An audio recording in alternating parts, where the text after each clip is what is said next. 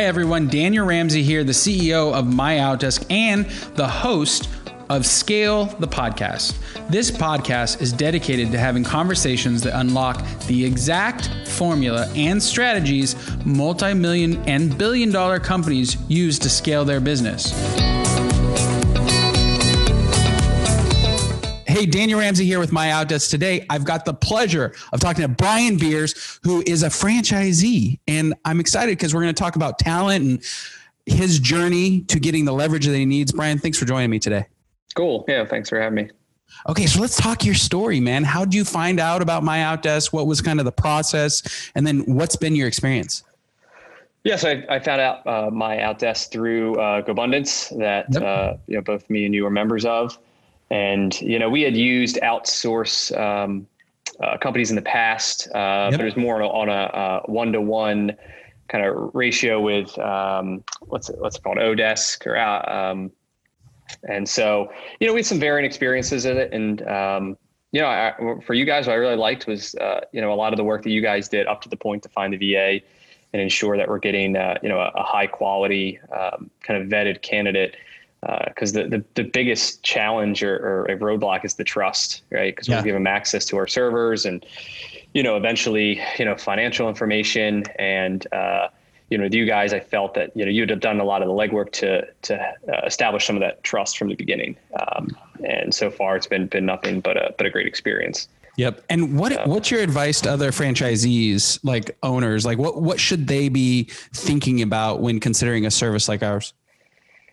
I go back. It's the same mindset of what your kind of end goal is, right? And for me, it's continuing to grow. And I knew that, if I kept focusing on all these little things, they would take up like mind space and attention. Yes.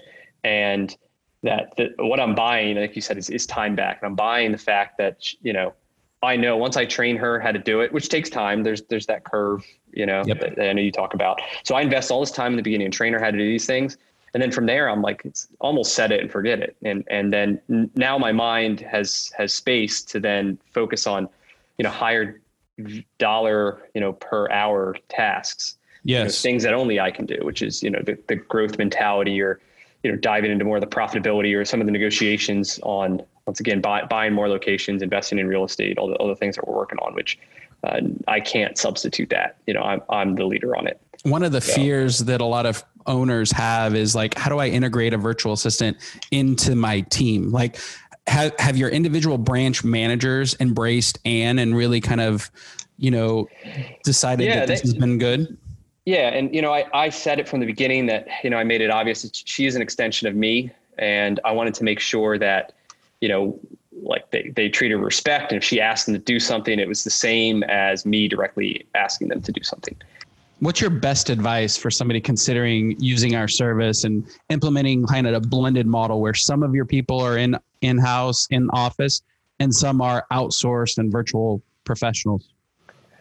My best advice is to just do it, because if you never do it, you're never gonna learn. What do you think your return on investment is? And before you answer that, what would happen if Anne got yanked out of the business? What would that do for you? These things would fall back into my world, or we would work internally to train somebody. But once again, it's a skill set of the people that you currently have. And some of them just aren't capable of it, or you just don't have the right person because it's not really their job. A store manager, I can't have them tracking tire returns for like 12 locations. Right. And right. So then we're asking them to do something that is, beyond their day-to-day thing. It would become, it would be a challenge for them to manage the two separate things. The other part is kind of the type of person, right? So, in our business, we have a lot of sales people, and they're good at operations, but they're not really good at administration. And so that's where they fall. So while Anne is really good at administration, that's where she picks up. So ROI, I have no idea, but some of the immediate tasks we gave her were following up on money that we knew was, it was warranty like programs and insurance, little insurance claims that money was falling through. And immediately, she was getting us a lot more money back that we had previously been missing. So she is more than paid for in this single task alone. And also teaching her how to manage tire inventory for us just sending back tires that we don't sell and bringing in tires that are more popular just helps turn inventory and make money. Once again, I have no idea what that number is, but I know it's been a good investment up to this point.